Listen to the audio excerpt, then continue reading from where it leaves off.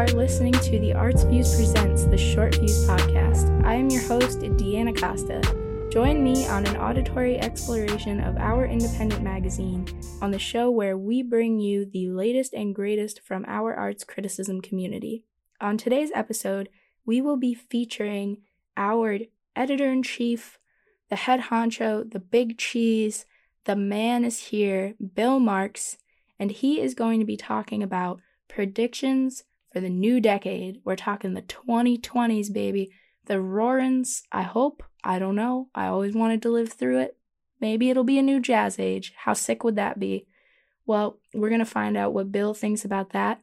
And we're also going to hear a little bit from him about our annual winter appeal, which is happening right now. And even if it's over by the time this episode gets released, I would really encourage you to donate to the Arts Views. You can go right to our website. You can do it through PayPal. We accept all the cards, all the forms of cash. Send us a dang letter. I don't even care. Shoot me an email and ask me how. I will call you up. I will tell you how to put your money in the computer. Whatever you need to do, we will make it happen. But we will also have on this week's episode another Ken Field original. If you couldn't get enough of canned chicken, I know I couldn't. He has graced us with another song called Barendo. Stay tuned, it's all coming up.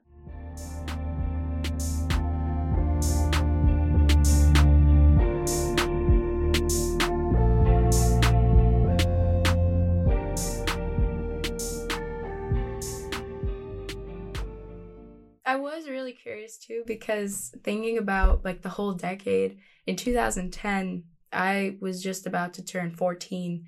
So I feel like my understanding of culture and art and music was very limited to like a teenager's mindset. But I didn't really think of, like, as the years were going by and all of the trends and things, it all was just kind of like happening.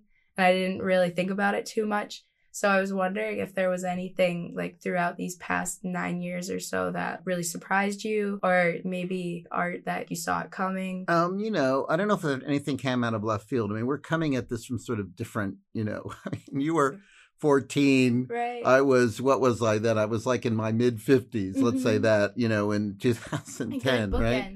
Yeah. So I'm not, I sort of kind of came out of something and saw sort of a continual progression rather than all this is just like all this is coming at me. Right. And in terms of just overall trends, my feeling is, again, looking at it from the mid 50s is, a sense that social media has really driven and changed art and the arts and the marketing of the arts and the way we look at the arts in a way that, I mean, I'm interested in what you think. You're probably going to be more optimistic than I am. I'm a little more, ambivalent about what I see happening, because certainly there's more art than ever before. Sure, yeah. But because of social media, because of the net, because of the rise of Google and Facebook, it economically becomes harder and harder for artists to be able to make a living doing what they love. Yeah, I would agree. And a lot of cultural things that, sort of institutions, cultural places where people could talk about the arts in a way that were sort of, I don't want to, substantial may not be the right word, but in a way in which, you could talk to another human being. You face to face. You go to a record store or you would, maybe at parties, people would talk about cultural things that were going on. Right. And social media really has, I think, undercut that. Because we have smaller sort of independent stores, record stores and bookstores, although apparently they're making a comeback. That's what I've heard. Yeah, thank God.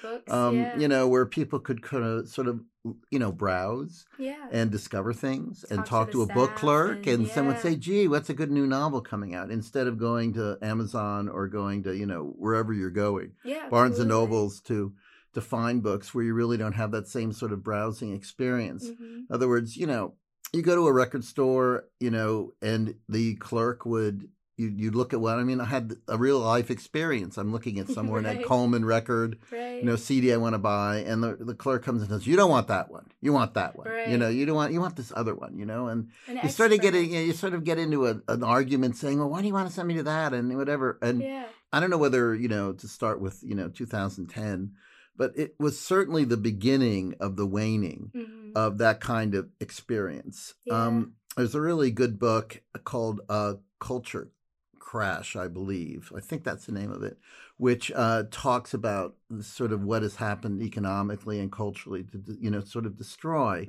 the places where people would bump into enthusiasts, people who are passionate about the arts. So I'd say one trend, and I would say it's not a particularly good one, is how that aspect of culture is vaporized. Yeah. And it's been replaced by the social media, Facebook, Twitter mindset. Now I'm going to sound like an old fogey, so prepare to scoff. That's okay. And you should scoff.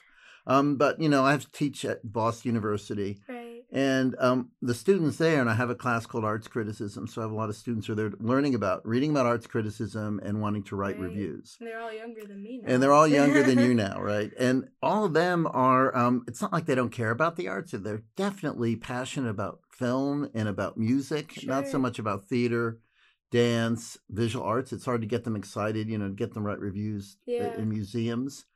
So they have passion, and they definitely have opinions.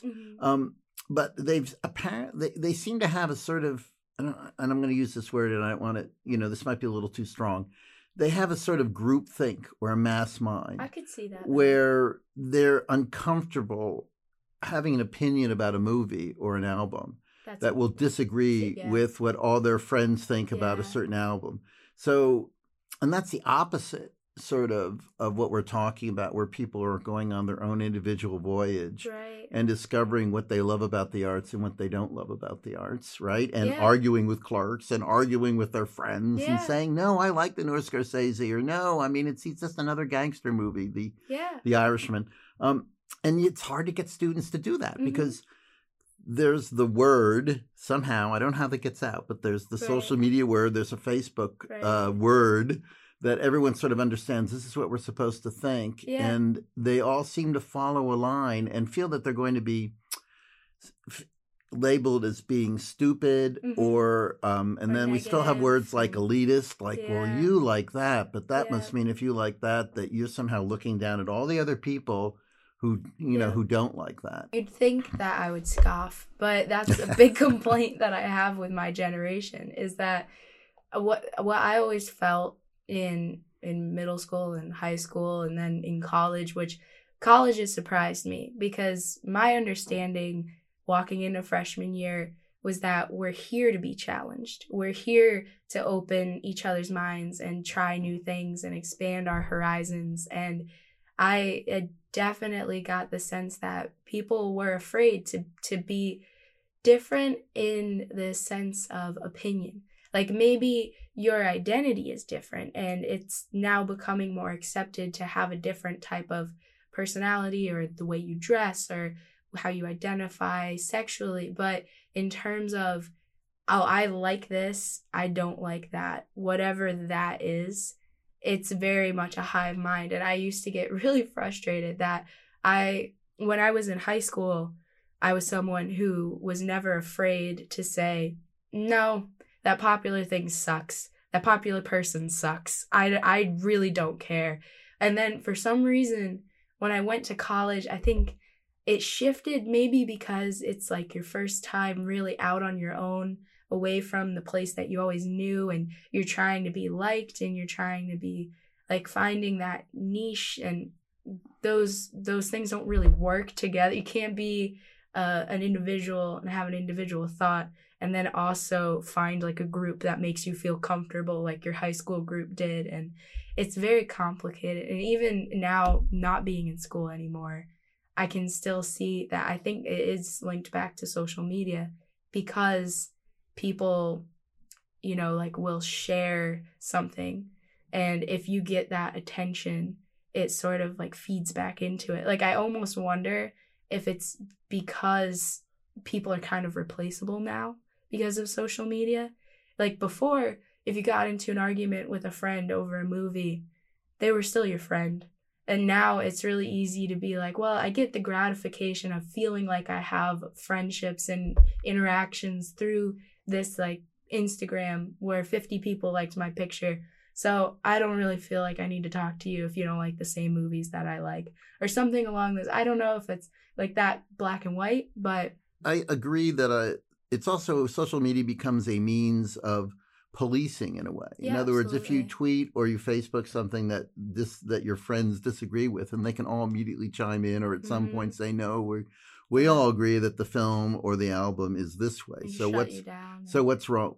So what's wrong with you? Yeah. And I also think it's, I don't know if we're getting more general philosophical discussion about what's happening over the decade. Oh, that's but fine. it also seems to me, well, how does arts matter? What is the what role do the arts play in our lives? Right. And I come out, when you say when you were 14, when I was 14, it was back in the 60s. Right. And the arts then had a very strong socio-political connection. Activism. In other words, you listened to music and the music was there to reinforce, or in the case you'd often have a band at a protest or would be talking about protesting. Right. So there was a real strong connection between politics and art, particularly for teens.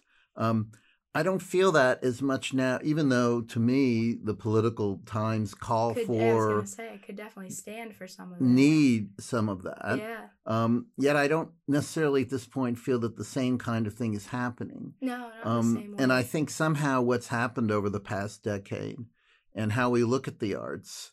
And how the arts are funded, and how artists are getting their money, is in some way connected to this sort of disconnect between absolutely. the arts and activism, and the way that we look at arts as having some sort of connection with the real world, rather than just something you consume. You listen to it and you like it, or you look at the Kardashians on reality TV right. and you enjoy that. Right.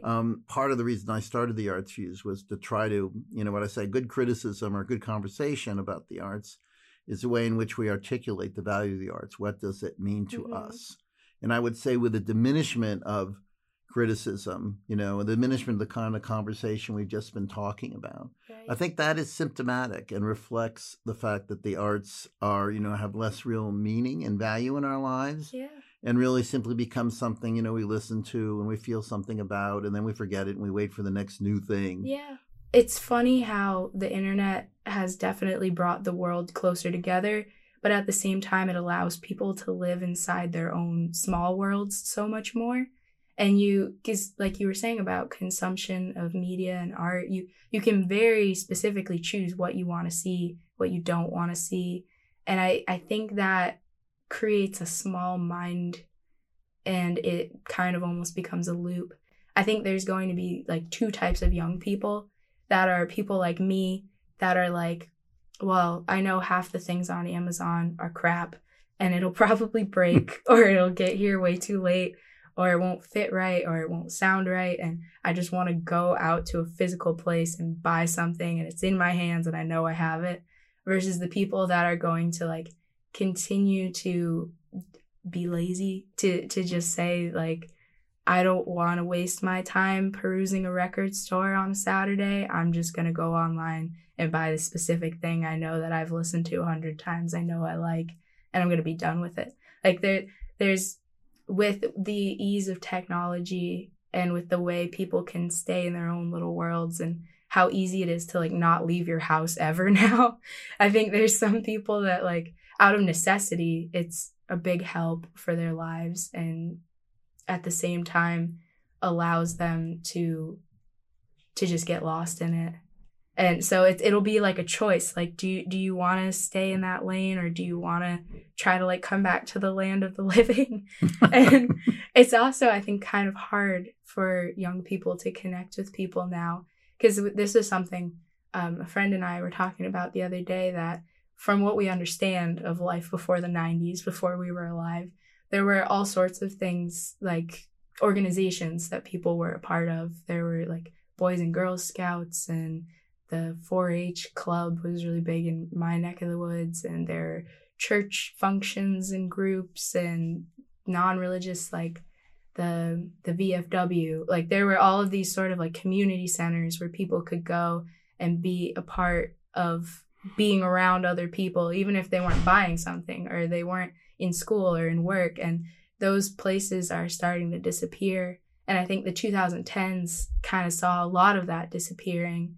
And so I wonder like how much that kind of ends up getting reflected back into the art of people sort of like going off into their own corners. And so I think climate change is bringing about an interesting, both for the arts, because I don't think the arts have really, from my perspective, if you want to talk about prediction, have not really tackled climate change yet. Yeah. Have not really dealt with it. I mean, I think that it's been talked about. I mean, certainly in theater, certainly in Boston theater. I can't speak for New York and elsewhere.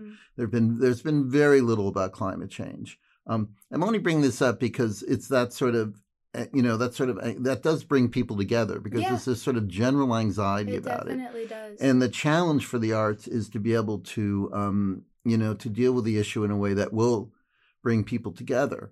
And I have been reading at least about some efforts of Gen Z, protesting. I think it was in Chicago, protesting against Wells Fargo and its huge investments in fossil fuel. I mean, there's some old geezers there, but there also are a bunch of young teens because you're seeing it some in the younger generation, particularly kids coming out of grammar school now. It's like they're thinking about it. They're very aware of the fact that horrible things and intractable things are being done to the earth, which will mean that their lives and the lives of their children are going to be changed in ways that we can only just begin to imagine. And we're getting increasingly bad news from scientists that that it's even happening, that the ice caps are melting and a lot of things are happening quicker than they had thought. Yeah. So my feeling is, on the one hand, yes, there is this sort of social media, and we've been talking about it and lamenting it, this sort of tape loop, and everyone has their own taste and we're all going to like our own art, and then we're going to get, and then we consume new art.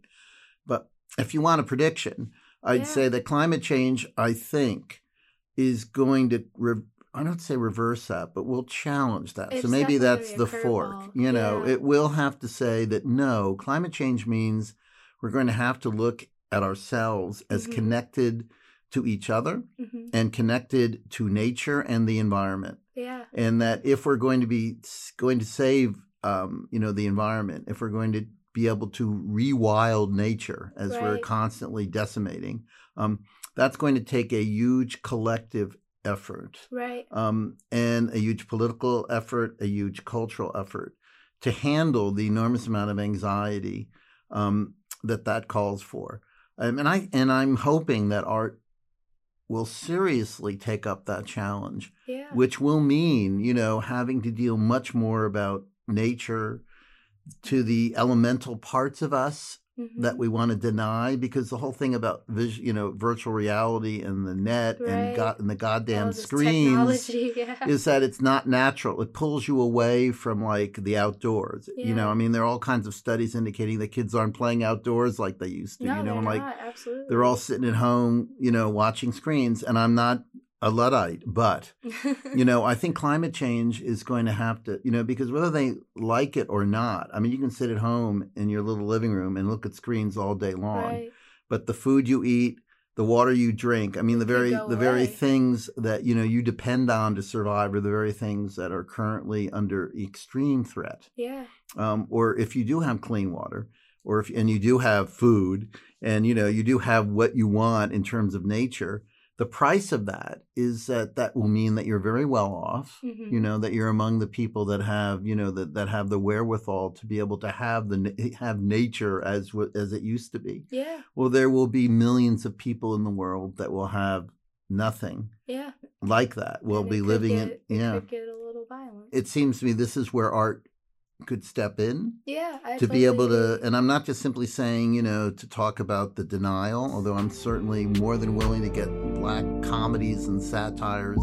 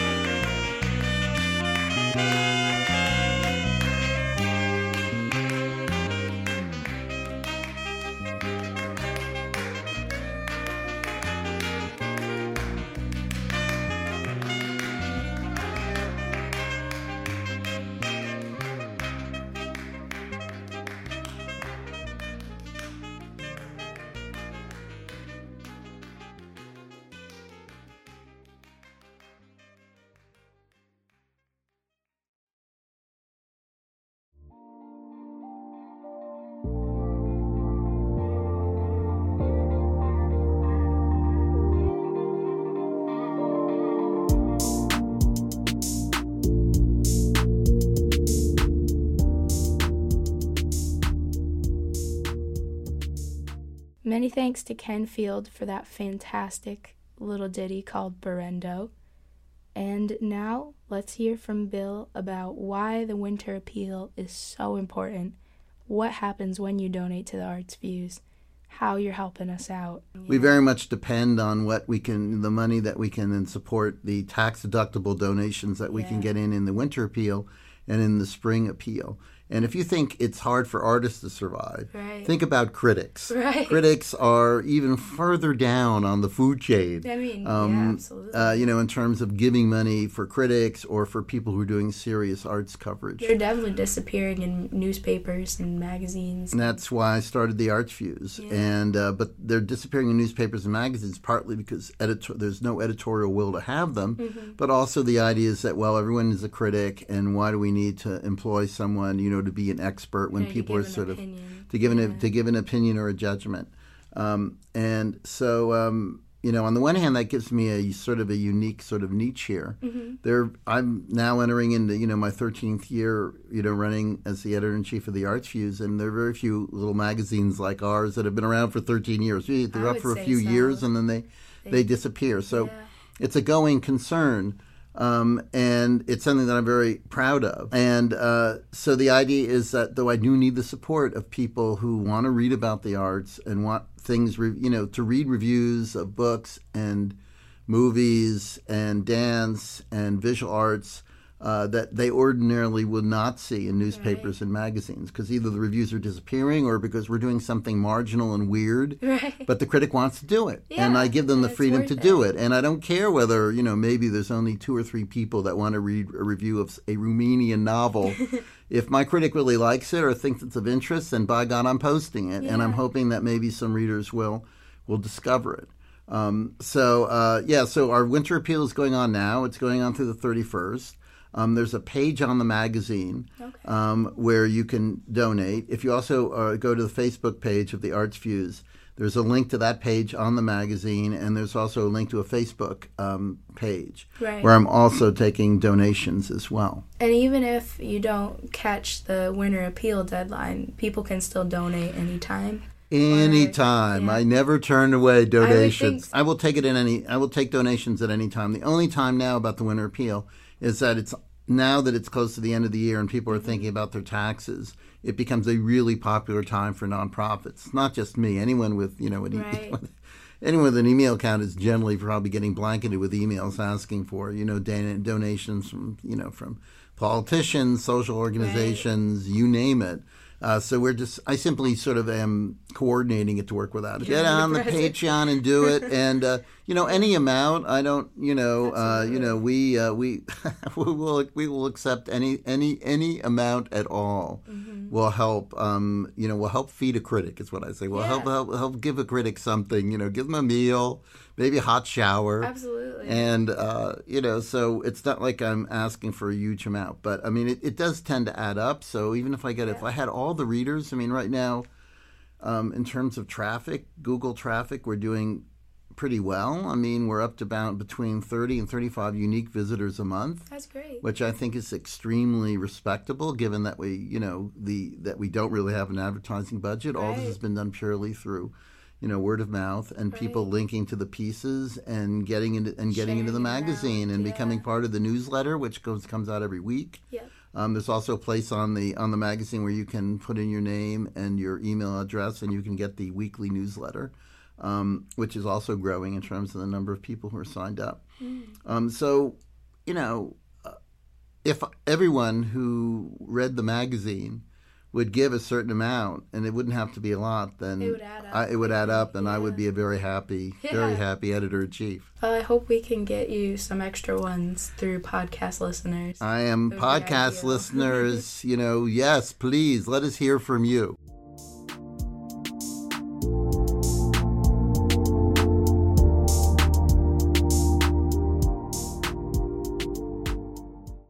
Well, that was the short of it, folks. Thanks for tuning in, listening to our predictions.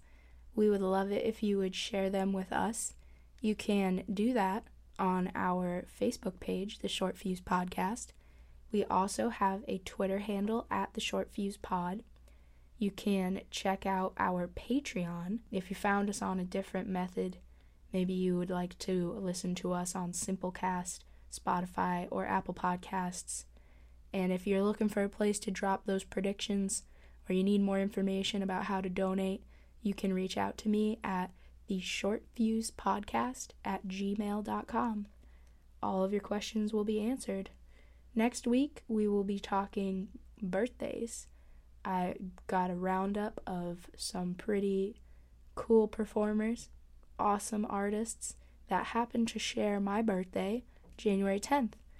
And since I will be turning 24 years old, we'll also be talking about a couple of true music masters that released their pieces de resistance when they were 24 years old. So, stay tuned. Thanks for sticking with us, and we will see you in 2020.